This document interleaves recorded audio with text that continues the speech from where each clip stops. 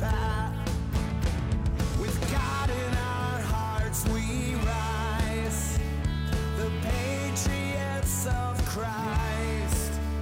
We are here, we are now, we'll change the world, we know how.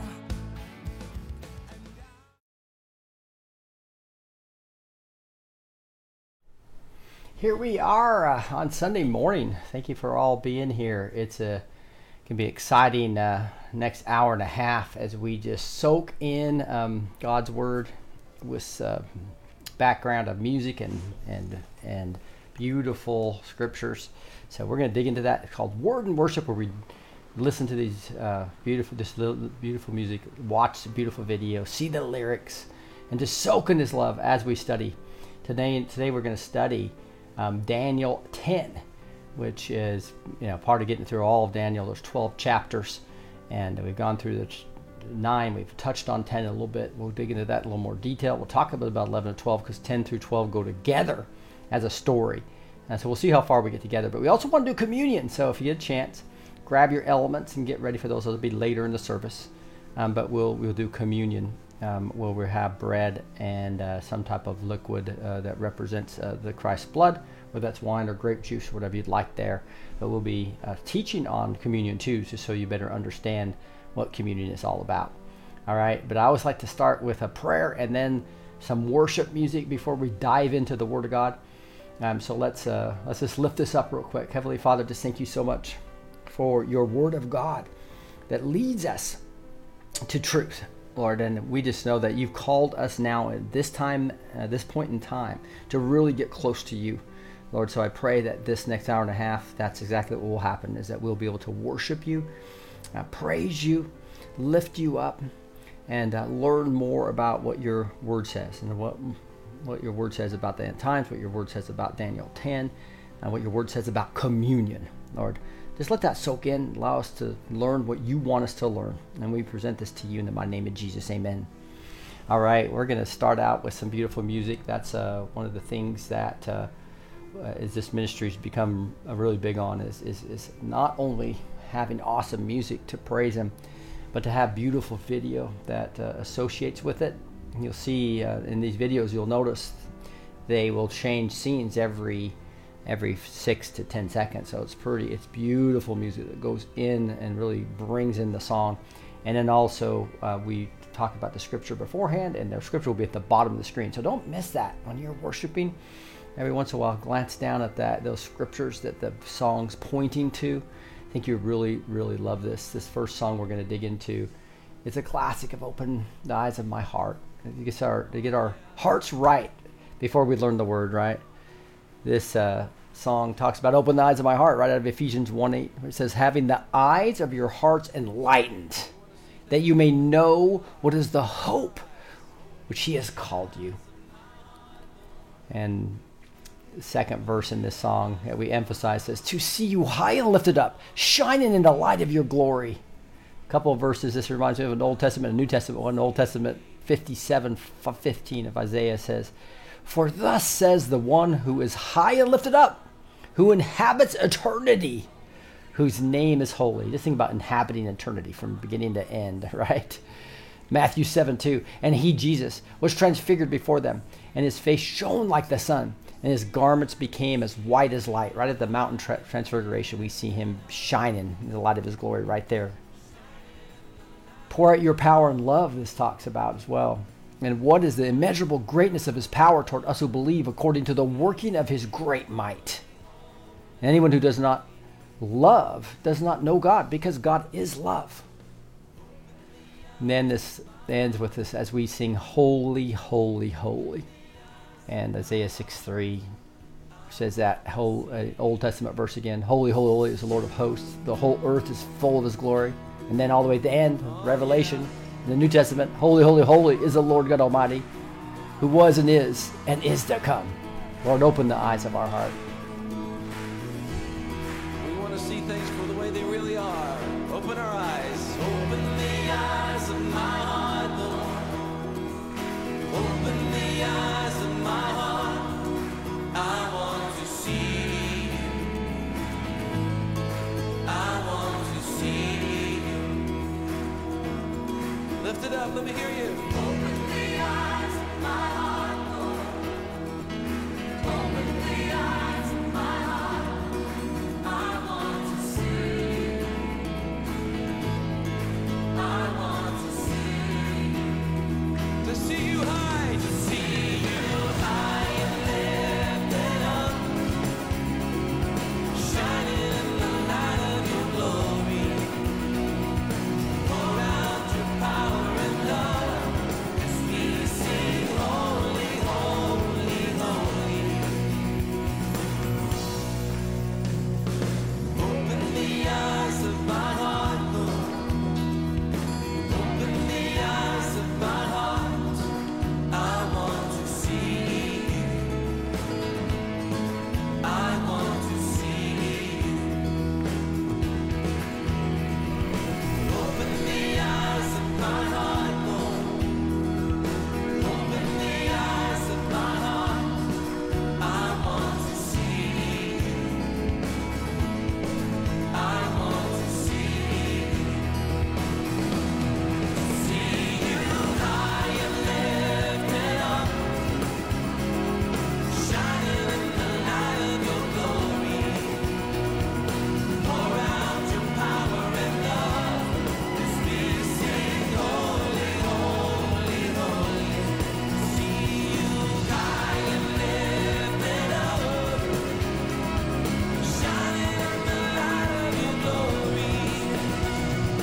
Pour out your power and love as we sing, holy, holy, holy. To see you high and lifted up, shining in the light of your glory. Pour out your power and love as we sing, holy, holy, holy. Holy.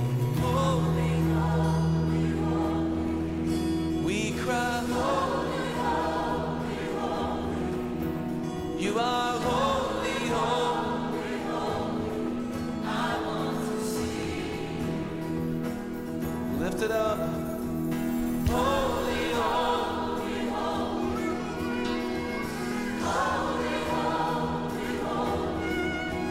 You are holy, holy. I want to see. Holy eyes of my heart. Yeah, open the eyes of my heart. I want to see you.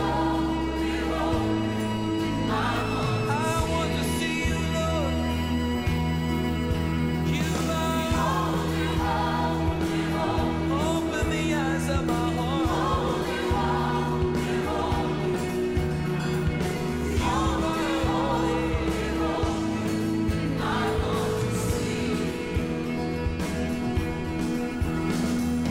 Holy, holy, holy. oh, you are Holy, holy, holy. Holy, holy, holy. I want to see. yes, Holy, holy, holy. yes, you are holy. Holy, holy, holy. Yes, you are. Holy, holy, holy. I want to see. Once again. Holy, holy, holy. Holy, holy, holy. Holy, holy, holy. I want to see. Yes, you are. Holy, holy, holy. Holy, holy, holy. Holy, holy, holy. I want to see. What a beautiful song to start out with, just getting our hearts right. Open the eyes of our heart. Now we're going to pick it up a little bit with Raise a Hallelujah. Hallelujah itself is a compound word, and it means a joyous praise in song. And Yah refers to, that's hallelujah. The first part of it is joyous praise and song. The second part is Yah, which refers to Yahweh or God. So you put these together and you have, we joyfully praise God in song. So when we say hallelujah, that's what you're saying. We joyfully praise God in song. Psalm 95:1 says just that. It says, "Oh, come, let us sing to the Lord. Let us make a joyful noise to the rock of our salvation." This talks about in the presence of our enemies. We have a lot of enemies right now trying to take us down, right? We see that. We see that with the globalists especially, right? You prepare a table before me in the presence of my enemies. You anoint my head with oil and my cup overflows. So despite all these attacks, despite the enemy, we are protected. And what's our weapon? Our weapon is a melody, according to the third line we emphasize here. Again, this is where the army was the praise band was going before the army, right?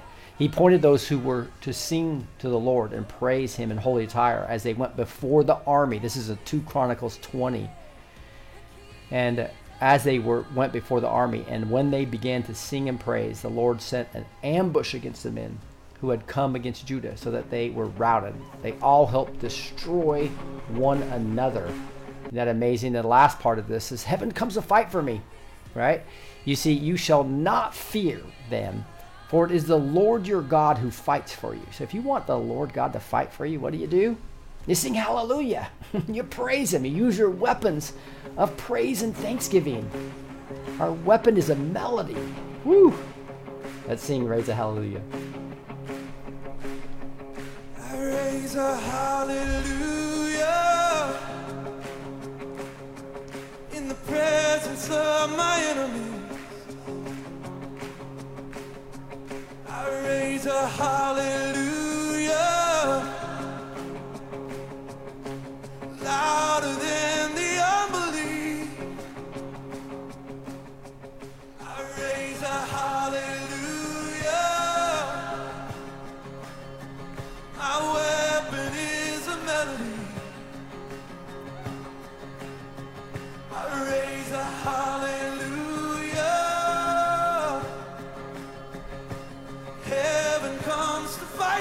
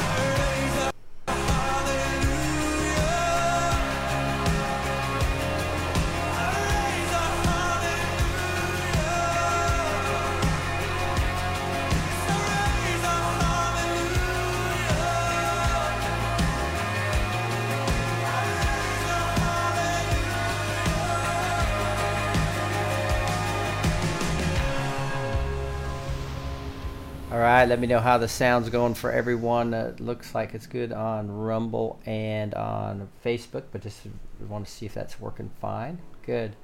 So this next one is, we'll get into one more song, then we'll jump into Daniel 10. This is Great Are You, Lord. And Psalm 96, 4 and 5 says, For great is the Lord, and greatly to be praised, just like we're doing right now.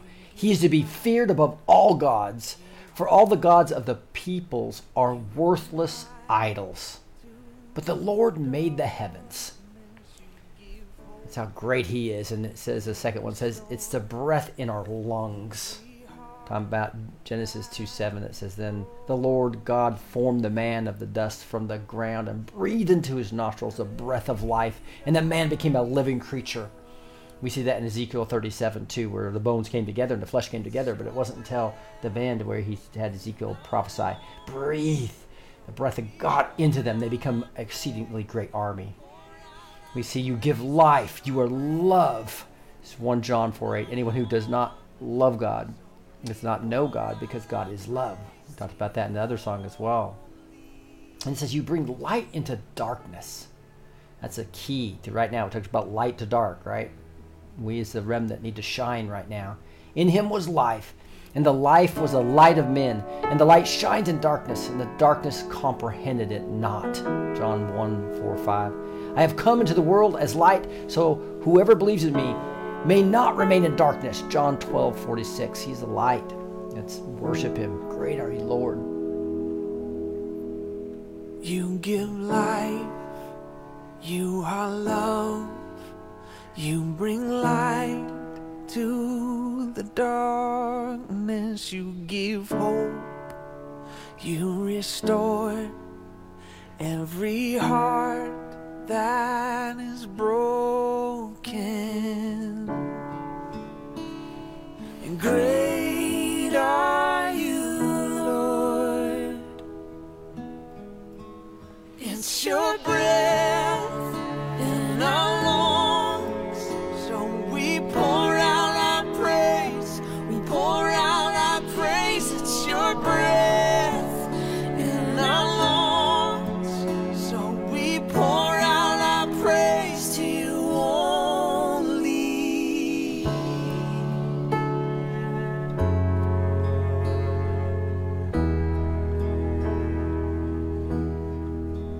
You give life, you are love, you bring light to the darkness, you give hope, you restore every heart that is broken. Great are you, Lord. It's your breath in our lungs, so we pour out our praise. We pour out our praise. It's your breath in our lungs, so we pour out our praise to you only. It's your breath in our lungs, so we pour out our praise. We pour out our praise. It's your breath in our lungs, so we pour out our praise to you only.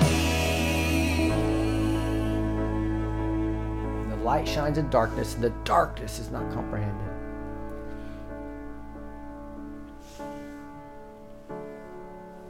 He's come into the light, so that whoever believes in him may not remain in darkness. John 12:46.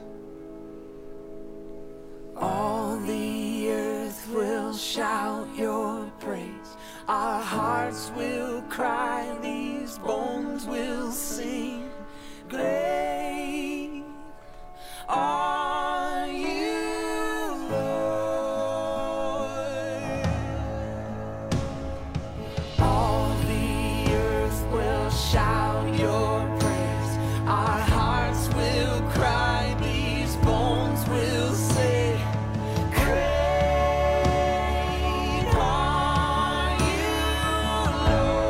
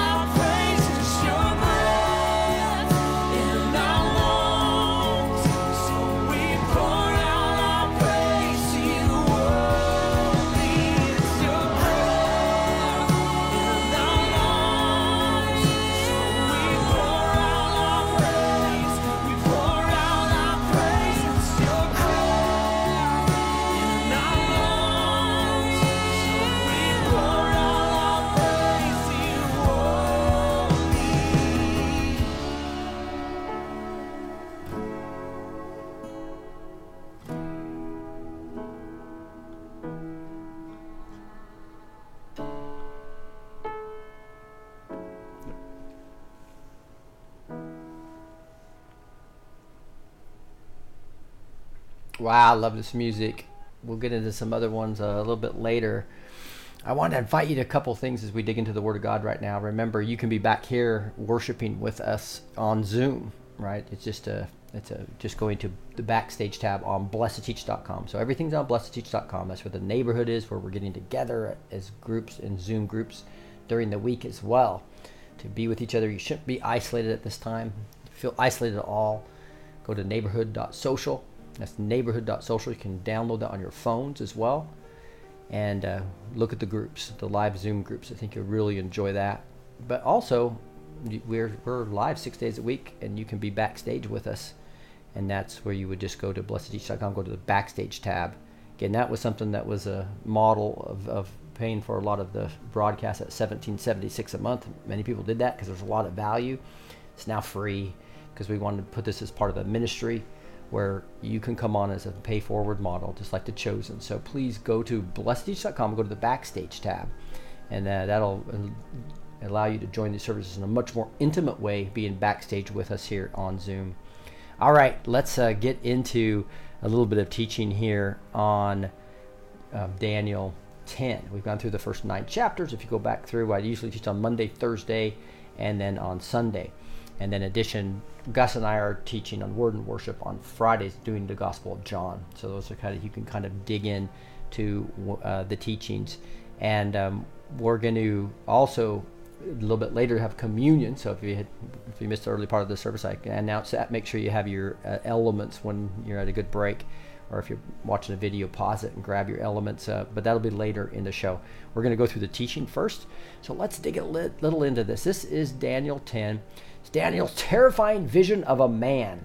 Now, chapters 10 through 12 go together, so it makes it a little hard.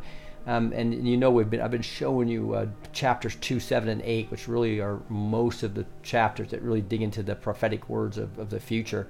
This and we've gone over that, right, where we have the kingdoms, where I think the feet of iron and clay are going to be the future events of 10 kings, the Antichrist, everything that happens there. So we've gone over quite a bit of that. We went over chapter 9, the 70 weeks as well. I thought this was a good little graphic here. It's probably tough to see on a phone, but I wanted to kind of review this with you, and I'll blow up on this portion right here. The same thing with the gold, silver, brass, iron, and the feet of irons of clay that we talked about with each of the vision of the statue in chapter 2. And chapter 7 was the 4 beasts that we've talked about quite detailed. We've talked about the ram and goat in chapter 8. Chapter 9 talked about the 70 years that we went over. And now we're in chapters 10 through 12. Okay. Now what's interesting about this is that this will map really closely and in detail to really these 2 kingdoms, Persia and Syria and Egypt, where you'll see the northern king and the southern king talked about in detail. And especially here, so it's beginning to be talking about the early part of this, Persia, because that's where Daniel is in the time frame now, and then a little bit into Greece. It doesn't talk about Rome, doesn't talk about the church age, but it does talk about at the very end. It talks about the end of times. So we'll get a little bit into that when we get into chapter 12. But we probably won't be able to get to that today because of just the length of the 3 scriptures. But again, if you look at the time that this was happening, we see the time. This is kind of a cool graphic too. If you're looking at the screen, if you're not, I'll explain it on the podcast here. So you basically have chapter 1 and chapter 2 right here in probably around 590 BC when Daniel was writing this. Chapter 3, the fiery furnace. Remember the 4th man in the fire? What a beautiful story. That doesn't give a time frame on that, but it happened between the image that he got and what we're going to see here all the way back to chapter to the lion's den in chapter 6 we know that was probably about 536 BC.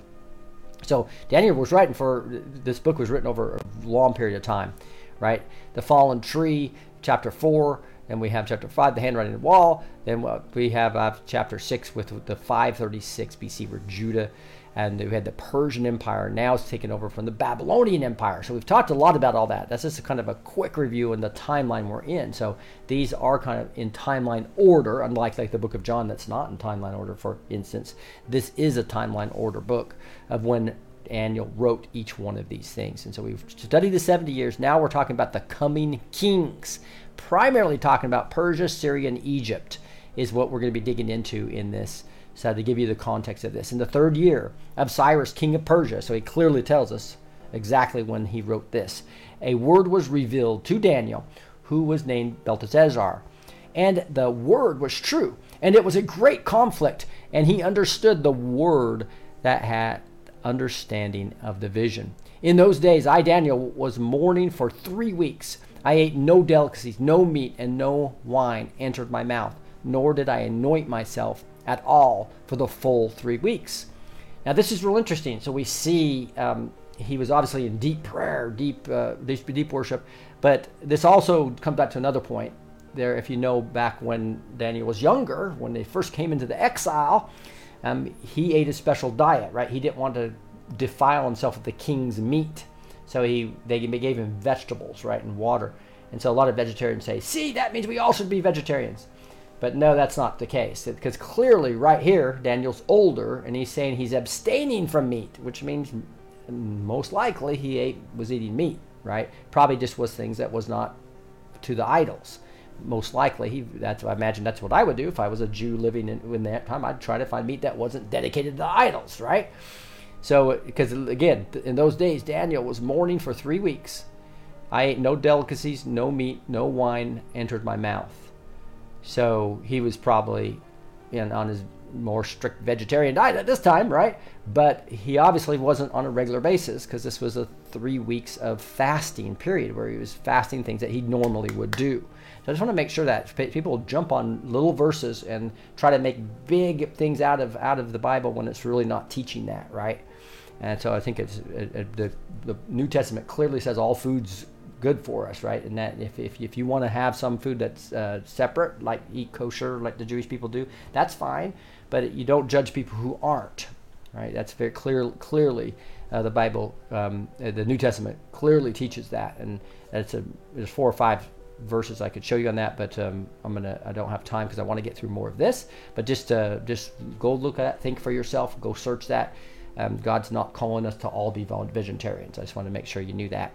On the 24th day of the first month, as I standing on the bank of the great river, that is the Tigris, I lift up my eyes and look, and behold, a man clothed in linen, with a belt of fine gold and upas and around his waist. His body was like beryl, his face like the appearance of lightning, his eyes like flaming torches, his arms and legs like a gleam of burnishing bronze, and the sound of his words like the sound of multitude. And I, Daniel, alone saw the vision, for the men who were with me did not see the vision, but a great trembling fell upon them, and they fled to hide themselves. So I was left alone and saw this great vision, and no strength was left in me. My radiant appearance was fearfully changed, and I retained no strength. Then I heard the sound of his words.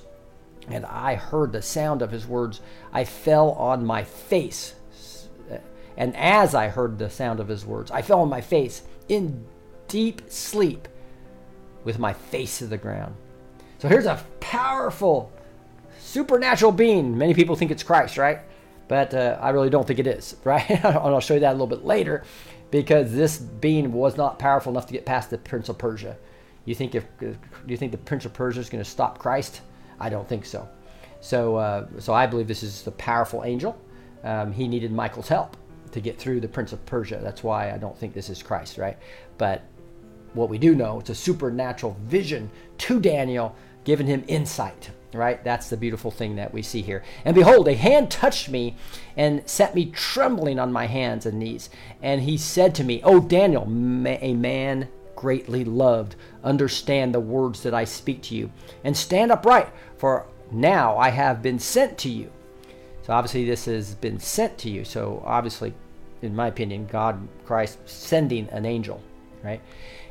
And when he had spoken this word to me, I stood up trembling. And then he said to me, "Fear not, Daniel, for from the first day that you set your heart to understand and humbled yourself before your gods, your words have been heard, and I have come because of your words." This is a very, very kind of exciting, if you understood what this said, right? That he humbled himself, and then we can apply this to ourselves, I believe. If we humble ourselves before our God, right? And I think I may have said the word gods there. Obviously, there's only one God. For yourself before, there's a lot of false gods. Your words have been heard, and I have come because of your words. So this angel literally was sent, probably by Jesus. Jesus heard the words, right? Or the Father heard the words as we spoke through Jesus as our intercessory, right? And they sent the angel to Daniel. The prince of kingdom of Persia withstood me for 21 days, but Michael, one of the chief princes, came to help me, for I was left there with the kings of Persia, and came to make you understand that what is to happen to your people in the latter days, for the vision is for days yet to come. So obviously this is before Christ. This is where we're going to see some mighty things happening in the area of where Jerusalem and the Palestine, where all that area is. And that's what chapters 11 or 12 are going to dig into. But this is really interesting. The prince of the kingdom of Persia withstood me. Okay, we're going to see later that he's going to talk about when I go back, I'm going to be against the prince of Greece. So these are geographical principalities, right? I know Robin Bullock's talked about this, seeing a principality over the Indian reservations, for example, right? And we need to break these principalities. We have them here in America, I believe, and they're demonic principalities that obviously they can't stop what God has done, but they can delay it. We see that, right? They delay it. Now, if Jesus decided to come, or the line of Judah comes, I believe there's going to be no delay, right? But you can delay angels, right? So that just shows you the power difference between Christ and what God does, and what these demons do. Remember, these demons, by definition, are not eternal from a perspective of they weren't always in existence, right? Like God was. So they're not nearly as powerful as God. They're not omniscient, omnipotent, and omnipresent like God is, right? So they could only be in one place at one time. That's why they're geographical, right? So that they're not nearly as powerful as Jesus, not nearly as powerful as the Father, Son, and the Holy Ghost, right? So we know when we have Him on the inside of us, we don't have to be scared of these things. We just need to bind them. And it says, whatever we bind on earth will be bound in heaven. So a lot of times we need to be binding these things and loosing angels. I always talk about loosing angels of all rankings and divisions, right, on to this situation that we have today. Because we have these principalities, you can't expect all your prayers to be answered immediately. Sometimes God will send you an angel, and it might take 21 days for it to answer, right? So that's one of the reasons why people say, why is the power of God not just unleashed on me right away? I believe that a lot of these principalities are being removed for such a time as this, and we're going to see our prayers answered way faster than what we have seen in the past, because He's going to give us for such a time as this, right? Which comes to the great awakening, great exodus, and the great harvest. His glory is going to shine through us like never before. But anyway, this is the man that he sees. And then it says, when he had spoken to me according to these words, I turned my face toward the ground and was mute. And behold, one of the likeness of the children of man touched my lips. Then I opened my mouth and spoke. I said to him who stood before me, O my Lord, by reason of the vision pains have come upon me, and I retain no strength. How can my Lord's servant talk with my Lord? For now no strength remains in me, and no breath is left in me. Now, wow, so all his companions left him, and he's sitting there by himself with this amazing creature, and he just collapses, right? Again, one having the appearance of a man touched me and strengthened me, and he said, O man greatly loved, fear not, peace be with you, be strong, and be of courage. And as he spoke to me, I was strengthened and said, Let my Lord speak, for you have strengthened me. Then he said, Do you know why I have come to you? But now I will return to fight against the prince of Persia. Then when I go out, behold, the prince of Greece will come. But I will tell you what is inscribed in the book of truth. There is none who contends by my side against these except Michael, your prince. So again, we see these principalities, Persia as well as Greece, principalities that are geographic in nature. I believe we have one obviously over New York area, over California area, right? All over the world, there's these evil principalities, and we need to come against them, especially if you are in a local area. Bind any spirits of that area in your geographic area as we pray against these demonic beings that are trying to stop God's will from happening. They're not going to be able to stop it, but they can delay things in our personal lives. They can't delay God's appointed times, though. So it's going to be just a matter of understanding how God wants to use us each, right? That's why I talk about make sure you understand what your calling is and really just walk in that each day by day as you spend time with the Lord. Just like Daniel spending time, here he was in 3 weeks of doing some type of a fast, right? And really dedicating himself to the Lord. And as you go to different periods of life, I think it's real important to do some of that, right? Is give up some things that will bring you closer to God, right? Maybe even I like sometimes even just doing a 24-hour fast, right? So it's not like a real hard 8-day thing or something, or 7-day thing, but you just that time that you're hungry just points you back. Oh yeah, I'm fasting. I need to make sure I'm praying to the Lord. Those are some of the things I look at. I'm going to go a little bit into Daniel 11 now, and this is where, because it's kind of a cliffhanger to stop there, right? It's like, what's he going to tell me? He came here, I fell on the ground, I'm fine. What are you going to tell me? So so in chapter 11, this is a long chapter that goes through the battles that are going to happen. It's really interesting history. So I want to walk you a little bit through the history because it'll make more sense as we go through it, right? Before we dig into that. So you're going to see, we know that after the Persian Empire, the speedy thing, right? That we had the leopard and many of the other visions that we talked about here with the Greece. This leopard as well as this goat, right? Were really fast, and the goat had wings like it, right? And so because Alexander the Great overtook the Persian Empire in like 10 years, right? It was this crazy time frame. Usually it takes decades and decades and decades, and he took over everything in like 10 years, right? But then he died really early, and he left it to his four generals, right? So they broke it all up. So let me go back to that chart. I'm going to go back to sorry about that. Here it is. So here it is. So this is really interesting. This whole chapter is about. So you had these four. You had these four generals here, and the Seleucid Empire and this Ptolemaic Empire are the two that this is going to talk about. This is the king of the south and the king of the north. Why does God talk about that so much? Because what's right in the middle? Jerusalem, right? Right in the middle is the promised land. So obviously at this point in time, we have the Seleucid kings. As you can see, way more territory and more powerful than these two smaller kings. Same with the Ptolemaic Empire that had most of the time that was had over Jerusalem. But they have these things called the Syrian Wars that went on. There's like 6 of them, right? And so you're going to see Daniel in massive detail, and you can go read commentaries and see how much this matches exactly what happened.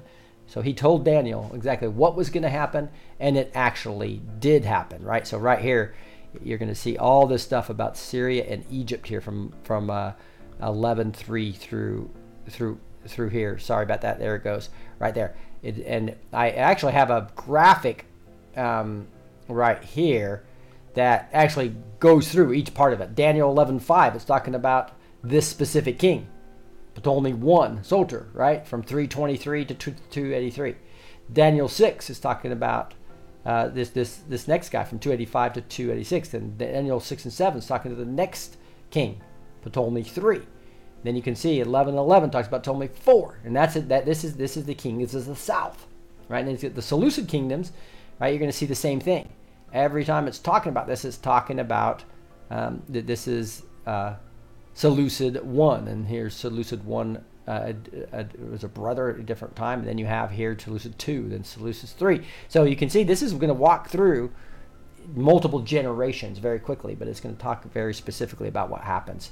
So let's dig into that just real quick to some of this, and then we'll take a break, sing some music, and come back a little bit more. Then we're going to do some more music, and then come back to some communion, okay? So let's just dig into the kings of the south and the north. So as for me in the first year of Darius the Mede. I stood up to confirm and strengthen me. And now I will show you the truth. Behold, 3 more kings shall rise in Persia, and a 4th shall be far richer than all of them. And when he has become strong through his riches, he shall stir up all the kingdoms he shall stir up all against the kingdom of Greece.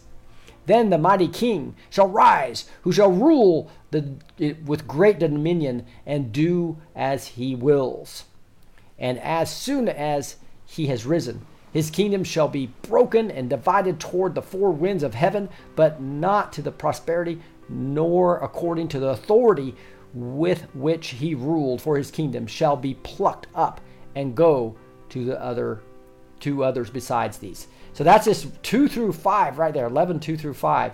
Again, if you come back to this graphic that I was doing, it's right now talking about Ptolemy I, who lived from 323 BC, or ruled from 323 BC to 285 BC.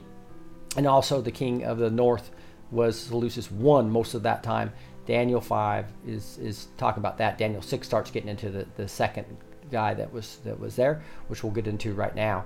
So Daniel 5 and 6 says, Then the king of the south shall be strong, but one of his princes shall be stronger, and he shall rule, and his authority shall be a great authority. After some years they shall make an alliance, and the daughter of the king of the south shall come to the king of the north and make an agreement. But she shall not retain the strength of her arm, and he and his arm shall not endure, but she shall be given up, and her attendants, he who fathered her and he who supported her in those times. So you can go read history about this. You'll see these alliances that they were trying to make, where one of the kings would marry one of the daughters to try to make sure there was peace, and that just fell apart, and you still had all these wars going right. And where was most of the wars happening? Right in the Promised Land area. It was crazy times going on. 7 says, From the branch, from her roots, and one shall rise in its place. He shall come against the army and enter the fortress of the king of the north, and he shall deal with them and shall prevail. He shall also carry off to Egypt their gods and their metal images and the precious vessels of silver and gold, and for some years he shall refrain from attacking the king of the north. Then the latter shall come into the realm of the king of the south, but shall return to his own land. So there's 7, 8, and 9. Again, coming back to this graphic here, they're just fighting. There's the king of the south, king of the north. They're rising up against each other at different points in time.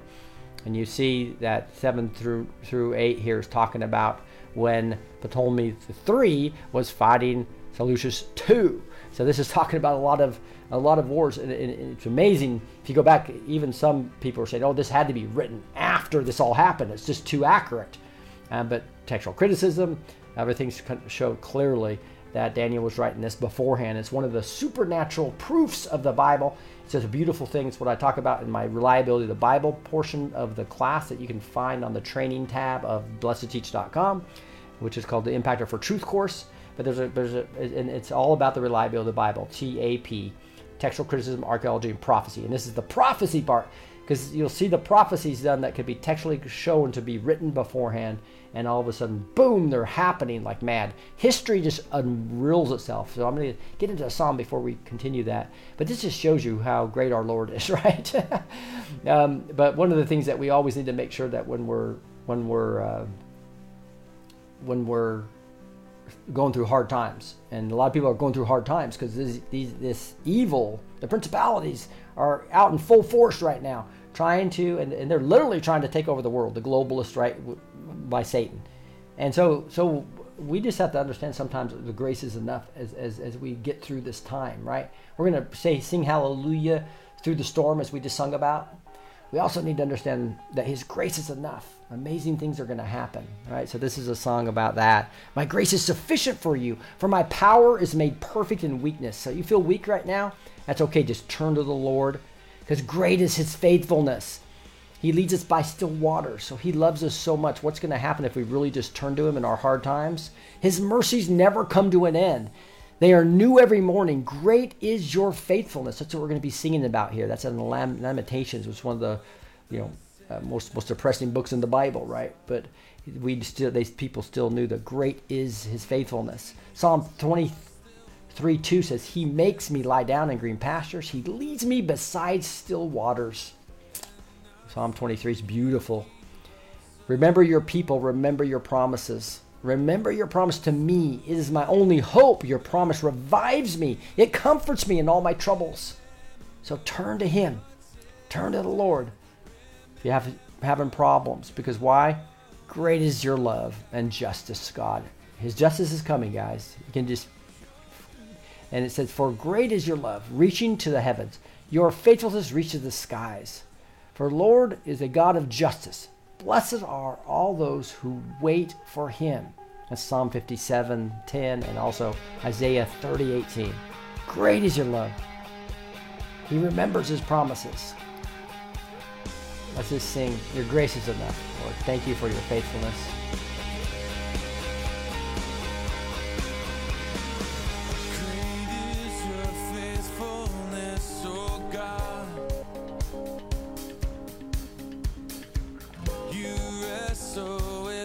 Sinner's restless heart. You lead us by still waters and to mercy, and nothing can keep us apart.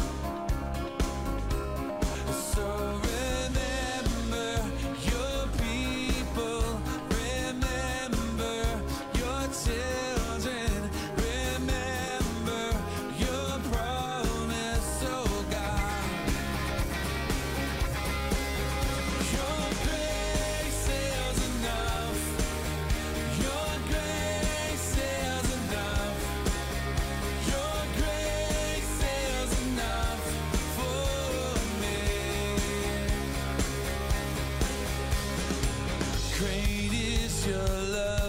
Justice, God of Jacob. You use the weak to lead the strong. You lead us in the song of your salvation, and all your people sing along. So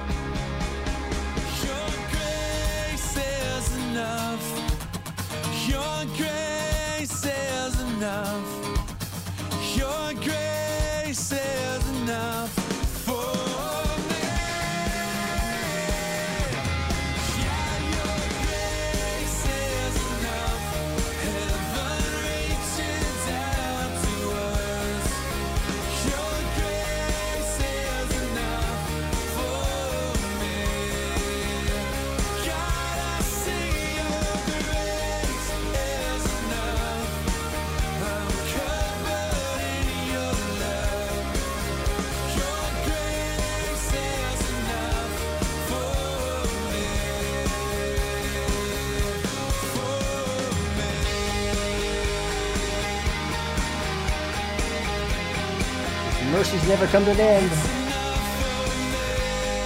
They are new every morning. Great is your faithfulness.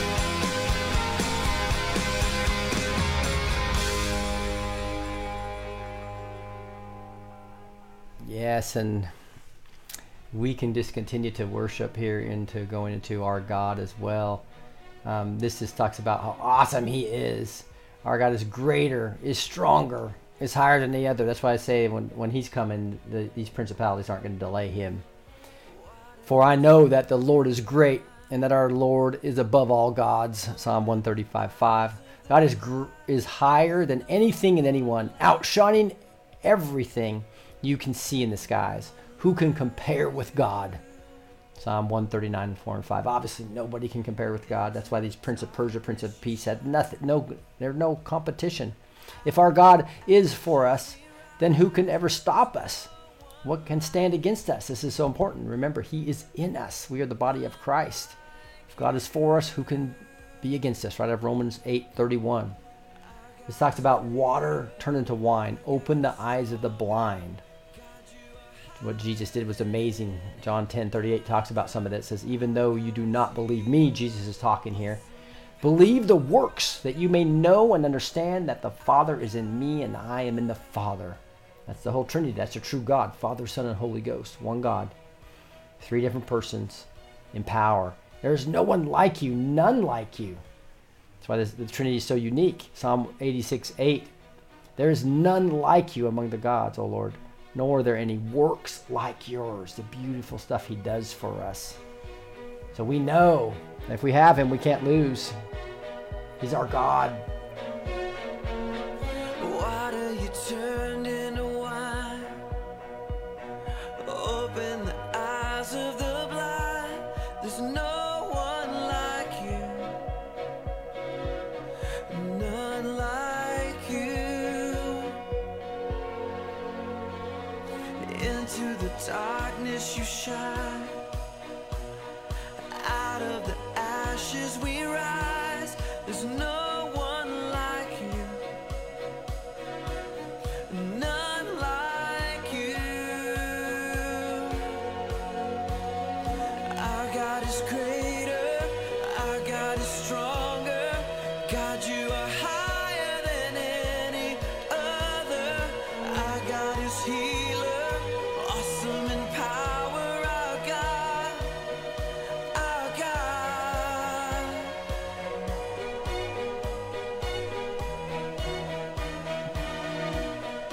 God is for us. Who can be against us? Into the darkness you shine. Out of the ashes we rise. There's no one like you. None like you. Our God is greater. Our God is stronger. God, you are higher than any other. Our God is healer. Awesome in power. Our God. Our God. Our God is greater.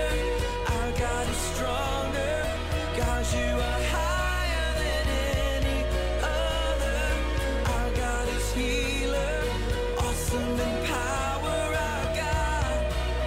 Our God.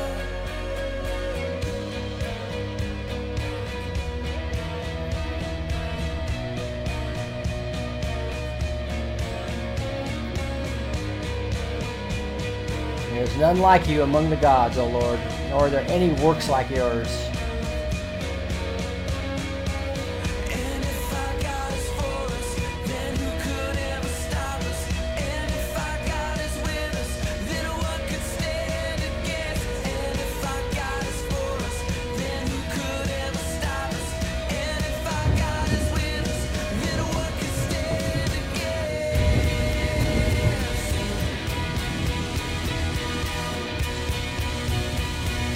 Then what could stand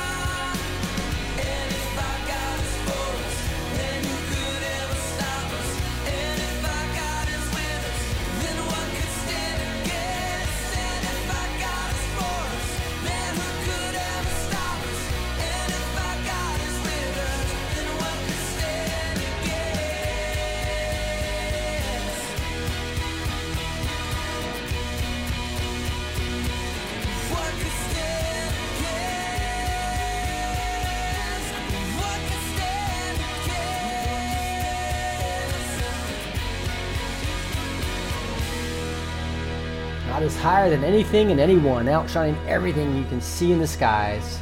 Who can compare to God?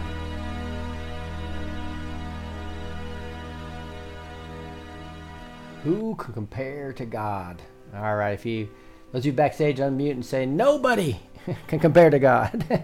Nobody can compare to God. Nobody can compare to God. Nobody can compare to God. Nobody. Love it. I love it. I am going to get to communion here pretty quick. So if you don't have your elements, make sure you have that, something to represent that. If you are a believer and are ready to do that in remembrance of Him. I know we're in the middle of getting into chapter 11. I want to find a better graphic that actually matches this. In the study Bible, it does a beautiful job of explaining every single verse and how it relates exactly to history. It's beautiful. I want to find a better graphic for you guys as I go through this. It's a pretty long chapter that we'll go through, and we'll do some of that on Monday night. So join me on Monday night as well as Thursday night, and then we'll be back doing this on Sunday, going probably over the rest of chapter 12. But I wanted to teach on communion. A lot of people do communion, take communion, but they really don't really get into what it really means and the scriptures behind it. So I want to make sure that we do a quick teaching on communion. Okay, so this is 1 Corinthians 10, 16, and 17. It says, the cup of blessing that we bless, is it not a participation in the blood of Christ? The bread that we break, is it not for participation in the body of Christ? Because there is one bread, we who are many are one body, for we all partake of the one bread. So this is all just some of the teachings of Paul, and we're going to get into what Jesus says about this as well. But it's pretty critical to understand what the body of Christ is all about, right? He's the head, he's on the right hand of the Father, and we are his body here on earth, right? We have the Holy Spirit in us, and if you have the Holy Spirit, you're part of the body of Christ. And we do this because of the remembrance of what he did for us on the cross. It's what allowed him to go to the Father and send the Holy Spirit. It was a whole new covenant, new promises. The New Testament's all about this, right? It is what the blood of Christ did to cover our sins. Right? It makes them as white as snow. They're as wool, right? It's just beautiful. And so the bread that we break is not a participation of the body of Christ, right? So it's basically that's a question. It's using the format of course it is, right? So we are actually celebrating what God did for us with his blood and his body on the cross, right? And the fellowship of believers, and they devoted themselves to apostles, teachers, and the fellowship, to the breaking of bread and prayers. So this whole thing about getting together instead of doing this yourself, that's a big key portion of this as well. And we here, that's why in backstage as well as what you're doing on the you can actually see that as well. Thank you. I see some great comments. Thank you, FaithMan777 and Caitlin Kelly. All right, let's see here, and then I move to the other scripture here. Here you have 1 Peter 3:18. For Christ also suffered once for sins, the righteous for the unrighteous, that he might bring us to God, being put to death in his flesh, but made alive in the spirit. So that's 1 Peter 3:18 again, just making sure we understand that the suffering was for what? It was once for the sins, the righteous for the unrighteous. This is like the sin and the seed of Adam, and now you have this. Now the righteousness of Christ overrides that. And we put to death the flesh. It's like when we get buried, we're buried with Christ underneath the water when we get baptized, right? And we come up as a new creation. And so that's all about baptizing the Father, Son, and the Holy Ghost, and you kind of die with Christ, if you will, and you die to your sins, and you come up as a new creation, right? So we're remembering all this about how important this event was in history. It's what the whole New Testament's about. It's why Christ came. It's why God wanted to move into a different covenant with us, different promise with us. It's the whole church age that we're living in now. Isaiah 53:5 says, but he was pierced for our transgressions. He was crushed for our iniquities. Upon him was a chastisement that brought us peace. And with his wounds we are healed. So by his wounds we are healed. This would not have happened if the event of the cross did not happen. And his resurrection, obviously, to show his power over sin, over death. It's a beautiful part. That's why we will live forever with him and see our loved ones in heaven because of what he did for us. 1 John 1:7 says, but if we walk in the light and he is in the light, we have fellowship with one another. And the blood of Jesus, his son, cleanses us from all sins. So this is vital to understand. Become a believer. You need to understand that when you say with your mouth, as Romans 10:9 says, that Jesus is Lord, and you believe in your heart that God raised him from the dead, you will be saved. You're saved from your sins because of the blood of Christ. Right? We have fellowship with one another. Again, talking about doing this together. So you could do this with your family at home. Right? You can do this. Just make sure everyone has given their life to Christ, because there is a warning about this as well that I'll read about in a second. But here's Jesus now, moving to what Jesus says. A lot of that was what Paul was teaching. Jesus clearly says in John 6, I am the bread of life. Your fathers ate manna in the wilderness, and they died. This is the bread that comes down from heaven, so that one may eat of it and not die. I am the living bread that came down from heaven. If anyone eats of this bread, he will live forever. And the bread that I will give him for the life of the world is my flesh. So when we break the bread, that's his flesh. It's this living bread. This isn't like just any normal bread. So we're doing this as a symbolic act of understanding that he's our living bread. And we don't have life without him. He's a great creator. It's amazing. So here he is in John 6:33 again. It says, for the bread of God is he who comes down from heaven and gives life to the world. They said to him, sir, give us this bread always. And Jesus said to them, I am the bread of life. Whoever comes to me shall not hunger, and whoever believes in me shall never thirst. So this is just re-emphasizing some teachings of Jesus. And here he is in John 6:53. This really, a lot of disciples left him, or a lot of people that were following Jesus left after he said this because they didn't understand it. But he was pointing toward communion. So Jesus said to them, truly, truly, I say to you, unless you eat the flesh of the Son of Man and drink his blood, you have no life in you. Whoever feeds on my flesh and drinks my blood has eternal life, and I will raise him up on the last day. For my flesh is true food, and my blood is true drink. Whoever feeds on my flesh and drinks my blood abides in me, and I in him. A lot of pastors skip this portion because it's hard to explain, but this is the direct pointing to what we're doing now as a symbolic act of remembrance of him. As the living Father sent me, I live because of the Father. So whoever feeds on me, and he will also live because of me. I'm sorry, I misread that, so let me read that again. This is 57. As the living Father sent me, and I live because of the Father. So whoever feeds on me, he also will live because of me. It's a very important verse right there. You can see you've got a living Father, the living Christ. So you're dead in your sins.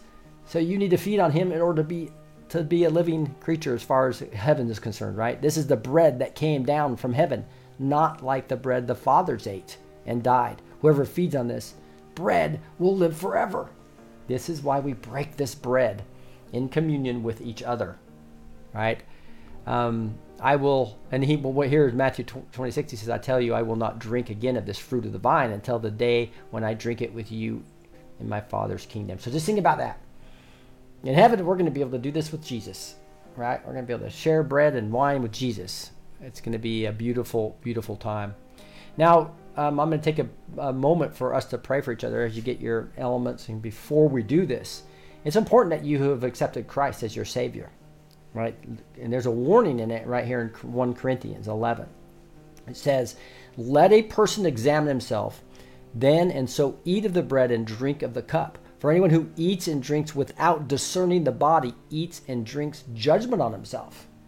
So this is a warning that you don't want to be just taking communion because everyone else is doing it, right? You want to do it because your heart is right. And a predecessor to this is you've accepted Jesus as your Savior.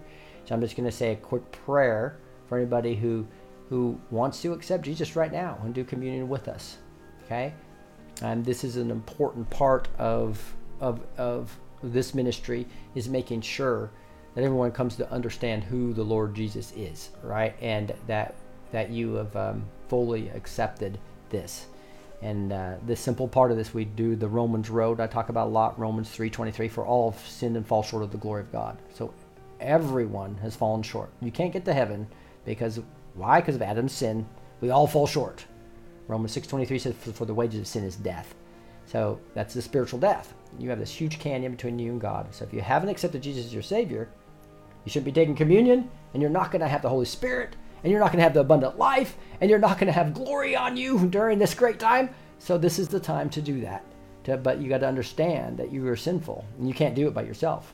And it's 100% Jesus and 0% you, right? Romans 5:8 says, "For God." So let me finish Romans 6:23. For the wages of sin is death, but the gift of God is eternal life in Christ Jesus. Remember, it's a gift. You don't work for a gift, right? A gift is it's a free gift. It says Ephesians 2:8-9. It's a free gift. And so what you do is you just let them know you're a sinner and you accept the free gift, right? And Romans 5:8 talks about how much he loved us, and we just talked about this quite a bit in these verses, right? It says, for God loved us. But God demonstrated his own love for us in this.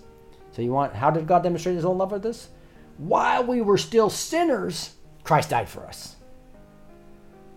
Like the Bible also talks about how people will die for a good person, but not for a bad person. But he died for bad people. Right? We were still sinners, and he still died for us. That's how much he demonstrated his love. That's Romans 5:8. And the last verse we usually talk about in Romans Road would be Romans 10:9. And that is that if you confess with your mouth Jesus is Lord and believe in your heart that God raised him from the dead, you will be saved. And right before I get to the sinner's prayer, I want to clearly state this, guys, is that there's a lot of people who think they're saved and they're not. There's verses that clearly say that you're going to say, I drove out demons in your name. And he's going to say, I knew of you not. Why is that? Right? Well, because demons even know that Jesus is Christ. They know it here, right? Satan knows that he's Christ.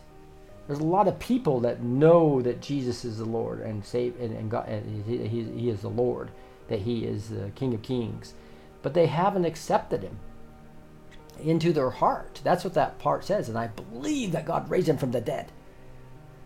He's got to become your personal Savior.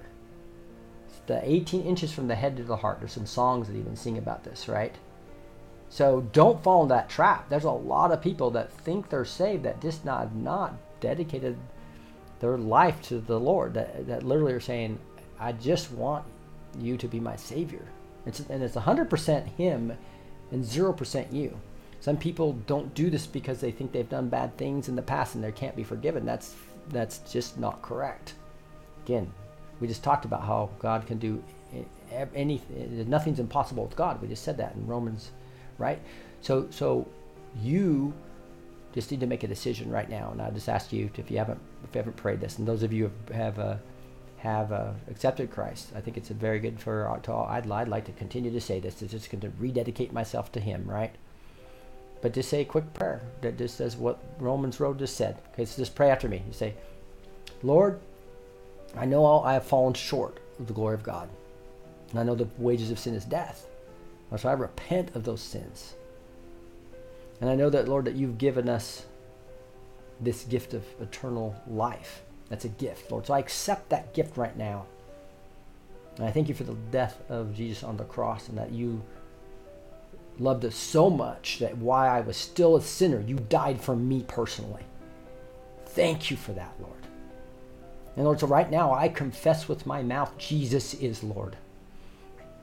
But I don't just know that in my mind, Lord. I know that you, God, raised him from the dead. And I want Jesus in my heart. Lead me. Lead me, Lord. Teach me day by day how I could walk with you. Thank you for sending the Holy Spirit down, the helper, to me. I love you, Lord, and I say these things in the name of Jesus. If you said that, you're safe to do communion. And we're going to do that now. And so if you wouldn't mind taking a little bit of some type of liquid to represent his blood, some type of bread that we can break together.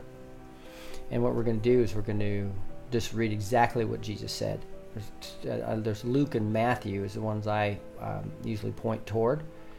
I want to walk you through those two here. Here we see instruction of the Lord's Supper. Before we do this, I just want to see the context of what Jesus did. This is actually in Matthew 26, where it says, "Now, as they were eating," this is often called the Last Supper, right?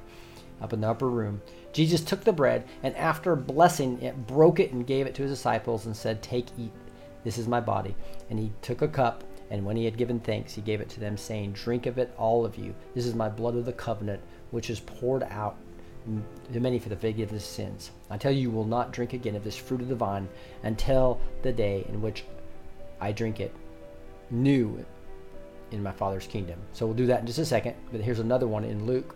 I just want to show you 24:14. "And when the hour came, he reclined at the table, and the apostles with him, and he said to them, I have earnestly desired to eat this Passover with you before I suffer. For I tell you, I will not eat it until it is fulfilled in the kingdom of God. And he took a cup, and then he had given thanks, he said." And this part here, right here, we'll read, and as we take communion in just a second. So he goes through that. "But behold," I'm going to go down to 21. "But behold, the hand of him who betrays me," he's talking about Judas, right, "is at the table with me during this time. But the Son of Man goes out and has determined, but woe to him, woe to that man by whom he is betrayed." And they began to question one another which of them it could be, who was going to do this. But we're just going to go right now to this right here, this highlight area in verse Luke. And so you can look at this on your own if you want to do this on your own with your family. You can just turn to Luke 22. You don't have to go through all these scriptures I went through. You can do a little of that teaching, but this is really just going through Luke 22. We're going to go through 17 here. All right. So, "And he took the cup, and when he had given thanks, he said, 'Take this and divide it among yourselves.'" So he took the cup and "For I tell you, from now on I will not drink of the fruit of the vine until the kingdom of God comes." And then he took the bread. So, and when he gave thanks, he broke it and gave it to them, saying, "This is my body. So that was given for you. Do this in remembrance of me." So I'm going to do this with the bread first. So let's take the bread. "This is my body, which was given for you. Do this in remembrance of me." So break the bread. Take some bread. Before this, Lord, just take a few minutes of silence, if you wouldn't mind, as well. Make sure your heart's right before God.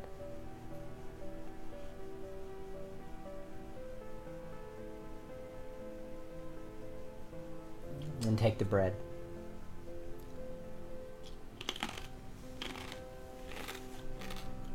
Thank you, Lord.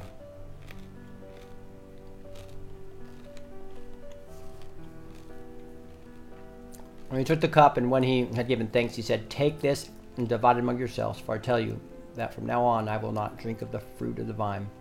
But again, take the cup, and let's drink it in remembrance of him.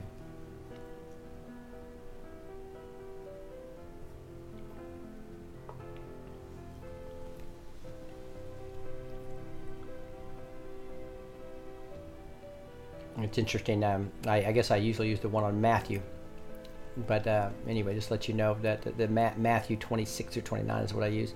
Hopefully, those are scriptures. All these scriptures will be in the show notes on Monday's show notes that happen Tuesday morning. So if you want to see all the scriptures I showed you, make sure you just go to blessedteach.com and go to the show notes. Just think about what Christ did for us, guys. How amazing is that?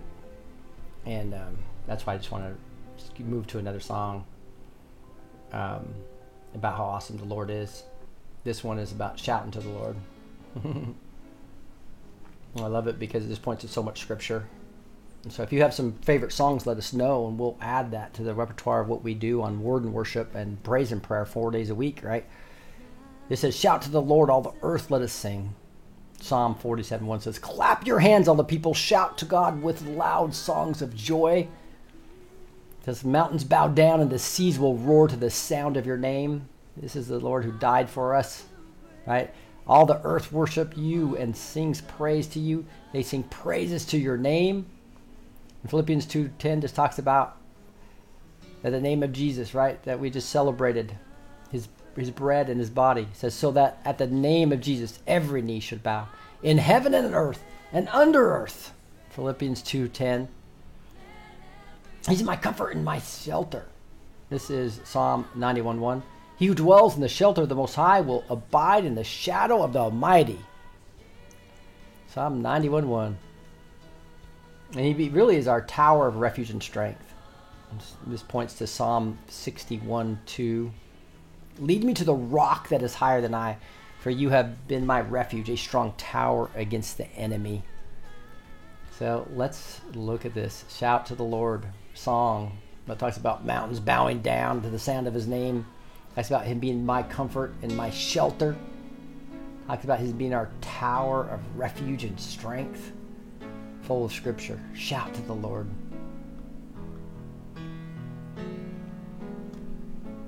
My Jesus, my Savior, Lord, there is none like you.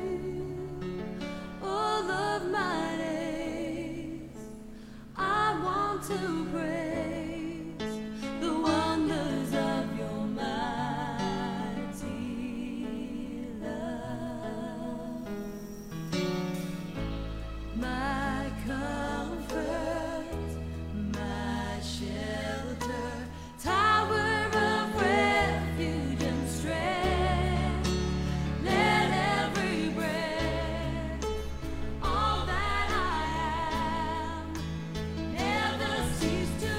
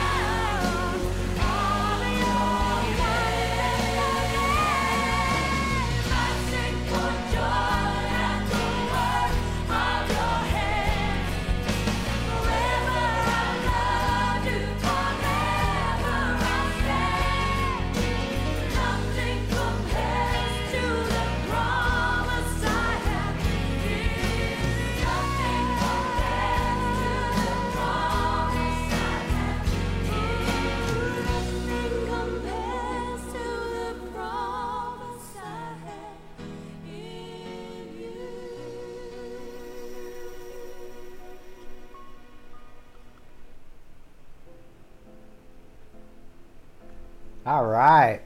Wow, what a beautiful morning of just beautiful music. I just love some of this music, guys. And so we want to know what you love, though.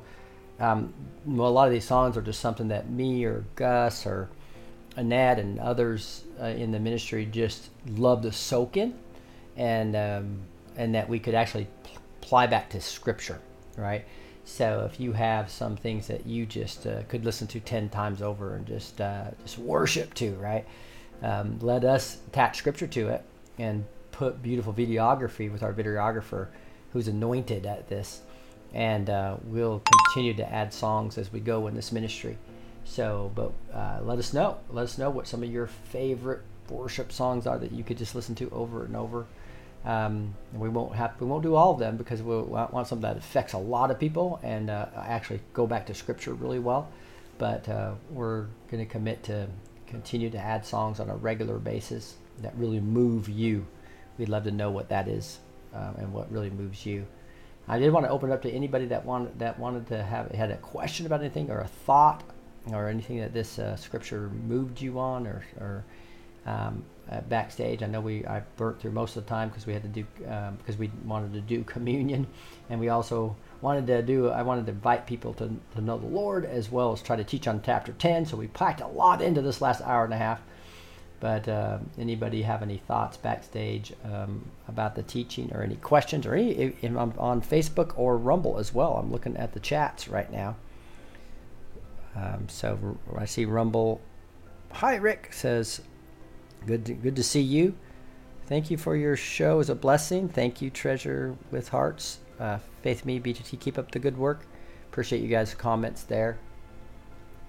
Go ahead, Teresa. Hi, Rick. I sent you a note last night. I'm a kind of a co-chaplain on a site, and we got some very unusual information last night that has not been released to the mainstream media, and I don't want to tell exactly what it is, but it is time for all the prayer warriors to please to get together and pray. Our military is having to work extra hard right now behind the scenes to try to keep everybody calm and keep everything running as smoothly as it can. So please just keep your faith, keep your strength. No matter what you see the next few days, remember that God's got this and He's in charge. And just please pray. Can we all pray together? And I was hoping you would blow your shofar because I really think we need to pray against the powers and principalities this morning. Yeah, that sounds good. We'll do that here before we leave.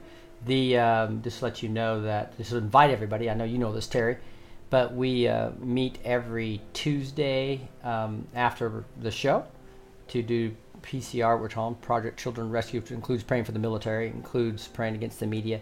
So we'd love for you guys to join us to do that, where we do blow the shofar at the end as well. We'll do that on Thursday mornings as well at 11 o'clock.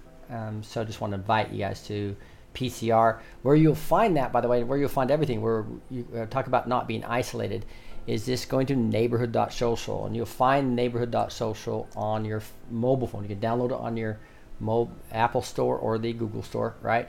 But you'll see here within the groups, these active Zoom groups. This is where you can not be isolated anymore. There's things going on every week here. You'll see right here, and every day of the week, pretty much. Saturday, Wednesday. Here's noon on Tuesday. So and then I know that right here, what I'm talking about is PCR. This is every Tuesday and Thursday morning. So you can find this, and they'll have a link where you can join us on Zoom to pray with us Tuesday nights or Thursday mornings at 11 to do exactly what Teresa was saying. But go ahead, Lois. Oh, Lois had your hand up, but then it went down. So, well, yes, I did. I just wanted to say that I appreciate your teaching. This morning especially was significant to me with the statue of Nebuchadnezzar. But I also wanted to thank you for the teaching on the communion, because I think it's real easy for us to forget. I know I have the true meaning, how symbolic it is, but what the true meaning of the communion is. And so I just wanted to thank you for that. Thank you, Lois. I do appreciate it. Yeah. I used to go to communion all the time and not even know what it was about really in detail. And so it was really cool to just, what scriptures are we really pointing to, right? And so that's interesting. And you'll see like in Matthew and in Luke there, they're slightly different too. But that's how, if you talk to any lawyer that talks about, that's why God gave us Matthew, Mark, Luke, and John, right, for all the scripture.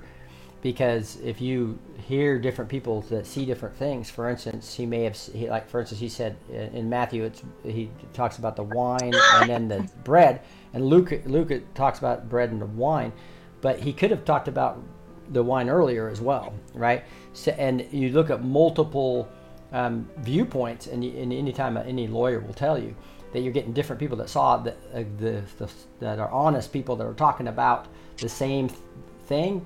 They all have different aspects and heard different things, and so it's beautiful to have these 4 different witnesses, if you will, right? Of Matthew, Mark, Luke, and King. It's one of my favorite things as an apologist to do, is to really dig into the scriptures. So thank you, Lois. But I wanted to encourage you to do the same thing. Think for yourself.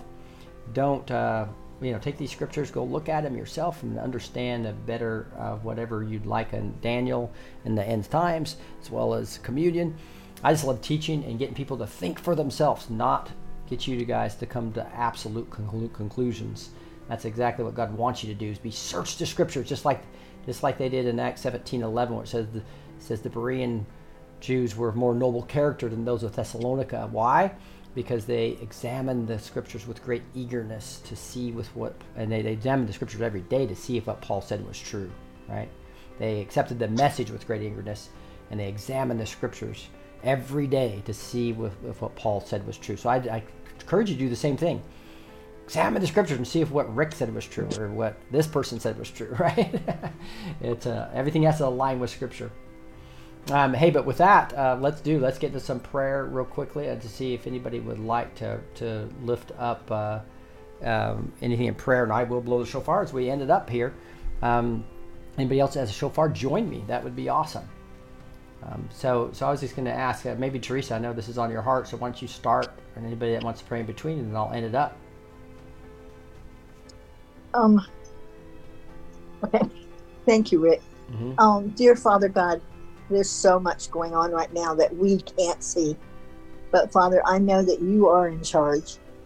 And Father God, I would ask you to protect and keep us protected all over the world, not just in our nation, but in every nation. Mm-hmm. The things that are happening can look very scary, but we know that you have everything under control. And so, Father God, I ask you to send whatever angels need to be sent out. Lord, we command them to go out and help our military to do the things that they need to do to protect our nation and to protect our military and to protect the children. Be with each one and keep them safe. And we thank you that if things are different than what we're used to, that we won't get afraid, but we'll be trusting in you and knowing that you have this all planned out, Father God. We thank you for your plan that's much different than many of our plans, because we don't know, we don't have the full picture, but you do, Father God. So I thank you for the good leadership we have, and I ask you to bring down all of the bad leaders, bring them down, bring the principalities and powers, we call them down by the blood of Jesus, and we say you have no right to be in our land. You have no right to destroy our country. We will not allow it. By the blood of Jesus, we will protect our land. We will protect our families. We trust you, Father God, and we thank you for that. In Jesus' precious holy name, amen. Amen. Anybody else like to pray? Want to grab my staff? I'd like to pray, Rick. Go ahead. I just want to come against the fear that Teresa is talking about. And I'm asking, Father, that you would send your angels, as we've requested the angels to come on so many occasions. But Father, the fear of you is a healthy fear, Yeah. and it's a respectful fear. And I'm asking that fear of you would go across our land, And just as the barrels of oil have poured across our land to spread your Holy Spirit, I pray that that can be a worldwide event, and that all the angels that we've been requesting to come, all powers, all ranks, all divisions of angels can come and spread their wings across our entire world to protect it. And as this culmination of the end comes, however that's going to look to each individual person, I pray that each of us can say, Father, what is my role in this? And it will be different for each of us. But we have a responsibility in our way to support and pray. And it may be nothing more than getting on our knees and saying, Father, what is my part? And so as I pray this prayer this morning, my heart is heavy for what's happening for those who don't know you. And that's why the communion is so important, because it's a coming together to worship you and praise you, but to recognize the sacrifice that you made for all of us, not just one, but for all of us. And that's why it says, in all of our ways, acknowledge him, and he will direct our path. So we each have a path, Father, and I pray that we will know what path that is and how we can better serve you each day, especially during this tough time. And so I'm inviting everyone to be a part of our ministry as well as backstage, Father. And I pray that you would lay on their hearts to come, that when the forgiveness is presented to them, the opportunity to know you is presented, their hearts will be open. And I ask this in Jesus' name. Amen. Amen. Go ahead, Elizabeth. Heavenly Father, we just want to praise you and glorify you. We know these times are tough right now, Father. I just pray, especially for Australia, since July the 1st, there's been some big things happening, some laws that they're bringing into place. There's just more, I don't know, we just seem to be under a tyranny and a watchful eye. But Lord, Father God, we know that you're exposing this darkness. And although it seems like at times we're just not getting anywhere, it's like a duck that swims on top of the water. You can't see its feet pedaling like crazy to go places. And that's where we feel we are right now, Lord. But we know that you've got this, Father God. I thank you for this blessed community. I thank you for Rick and his wonderful teaching. I thank you for backstage, and I invite people to come because it's such a blessing to be part of this, and that we can, me in Australia and you guys in America and Sweden, and it's just so beautiful to have that connection. So Lord, we just thank you that, Father God, when we're having that spirit of fear, that your perfect love will cast it out, Lord, because you are perfect love. We don't always understand that, but Lord, we ask in those times where fear starts to come, that we ask that Jesus would take every thought captive, and that he would just give us the love that you have for us, knowing that no weapon again formed against us shall prosper. We'll always be with you, Father God. We thank you for your patience, and we thank you for your precious sacrifice of your Son, who I pray more and more people will understand what you have done for us, Lord. And we just give you praise and glory, and we thank you in Jesus' mighty name. Amen. All right. I'm going to wrap her up here and with a prayer. Just say thank you, Lord, for these wonderful prayers, and I come to agreement with these prayers. And Lord, we're going to use the authority and power that you've talked about and that we need to be using here at this point in time. Just like Daniel, when we were teaching, he was fasting. He was certain items. He was really in a deep closeness to you, and you sent an angel to him, Lord. And now we know we have the Helper, the Holy Spirit within us, and that we're coming onto a time that is going to be amazing, as your glory is going to be portrayed like never before. So I pray in the mighty name of Jesus, the name above all names, and the power that you give us in his shed blood that we talked about today and celebrated with communion. All right, Lord, by that power of his blood, the power of his name, the name above all names, we are going to bind the rulers and authorities and powers of this dark world. We bind those principalities that are over our geographic areas of everybody that's listening to my voice right now. We bind those principalities, those geographical principalities, Lord, that they will not no longer delay the many angels that you will be releasing from all rankings and divisions as we loose those angels, Lord, on earth as is in heaven. Thank you, Lord, for that. Thank you that we will be able to see these children free. We say, let our children go right now, Lord. Thank you for allowing the exposure of all this evil information that's coming up. The exposure, Lord, we pray for blessings over all the military, all those who are doing the will, the military, especially the ones that are working directly with the White House worldwide, that are working for you, Lord.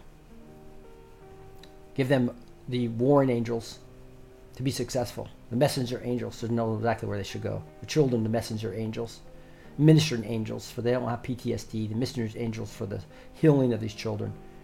We need all the angels of all rankings and divisions, Lord, in this battle, and we loose them now.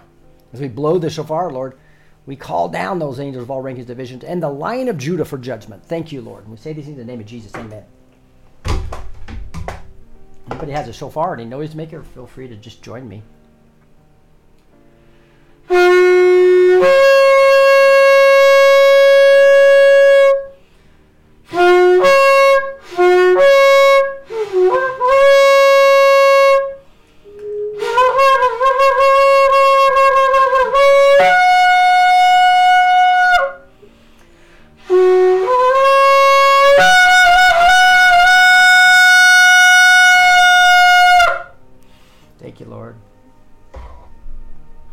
We love you, Lord. We thank you. We thank you for this time. I just wanted to invite everybody again to go to blessedteach.com. Make sure you go to the Backstage tab so you get back here in Zoom.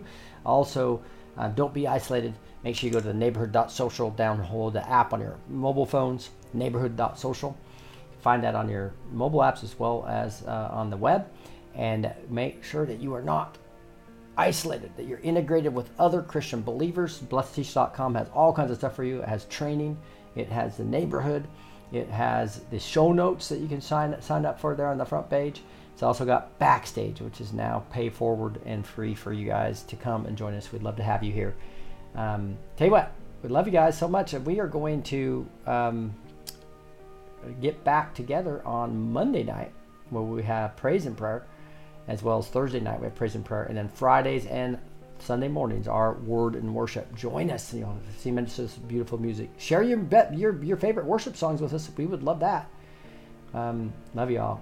So with that, if you wouldn't mind all the Backstagers unmuting and saying goodbye. Bye, y'all. Bye, y'all. Love you, Rick. Love you. God bless you. Shalom, Chris. Yeah. Shalom, shalom. Love you all. Yeah, God bless. There you go. All right. You guys are awesome. Talk to you soon. And we will never surrender. Christian soul.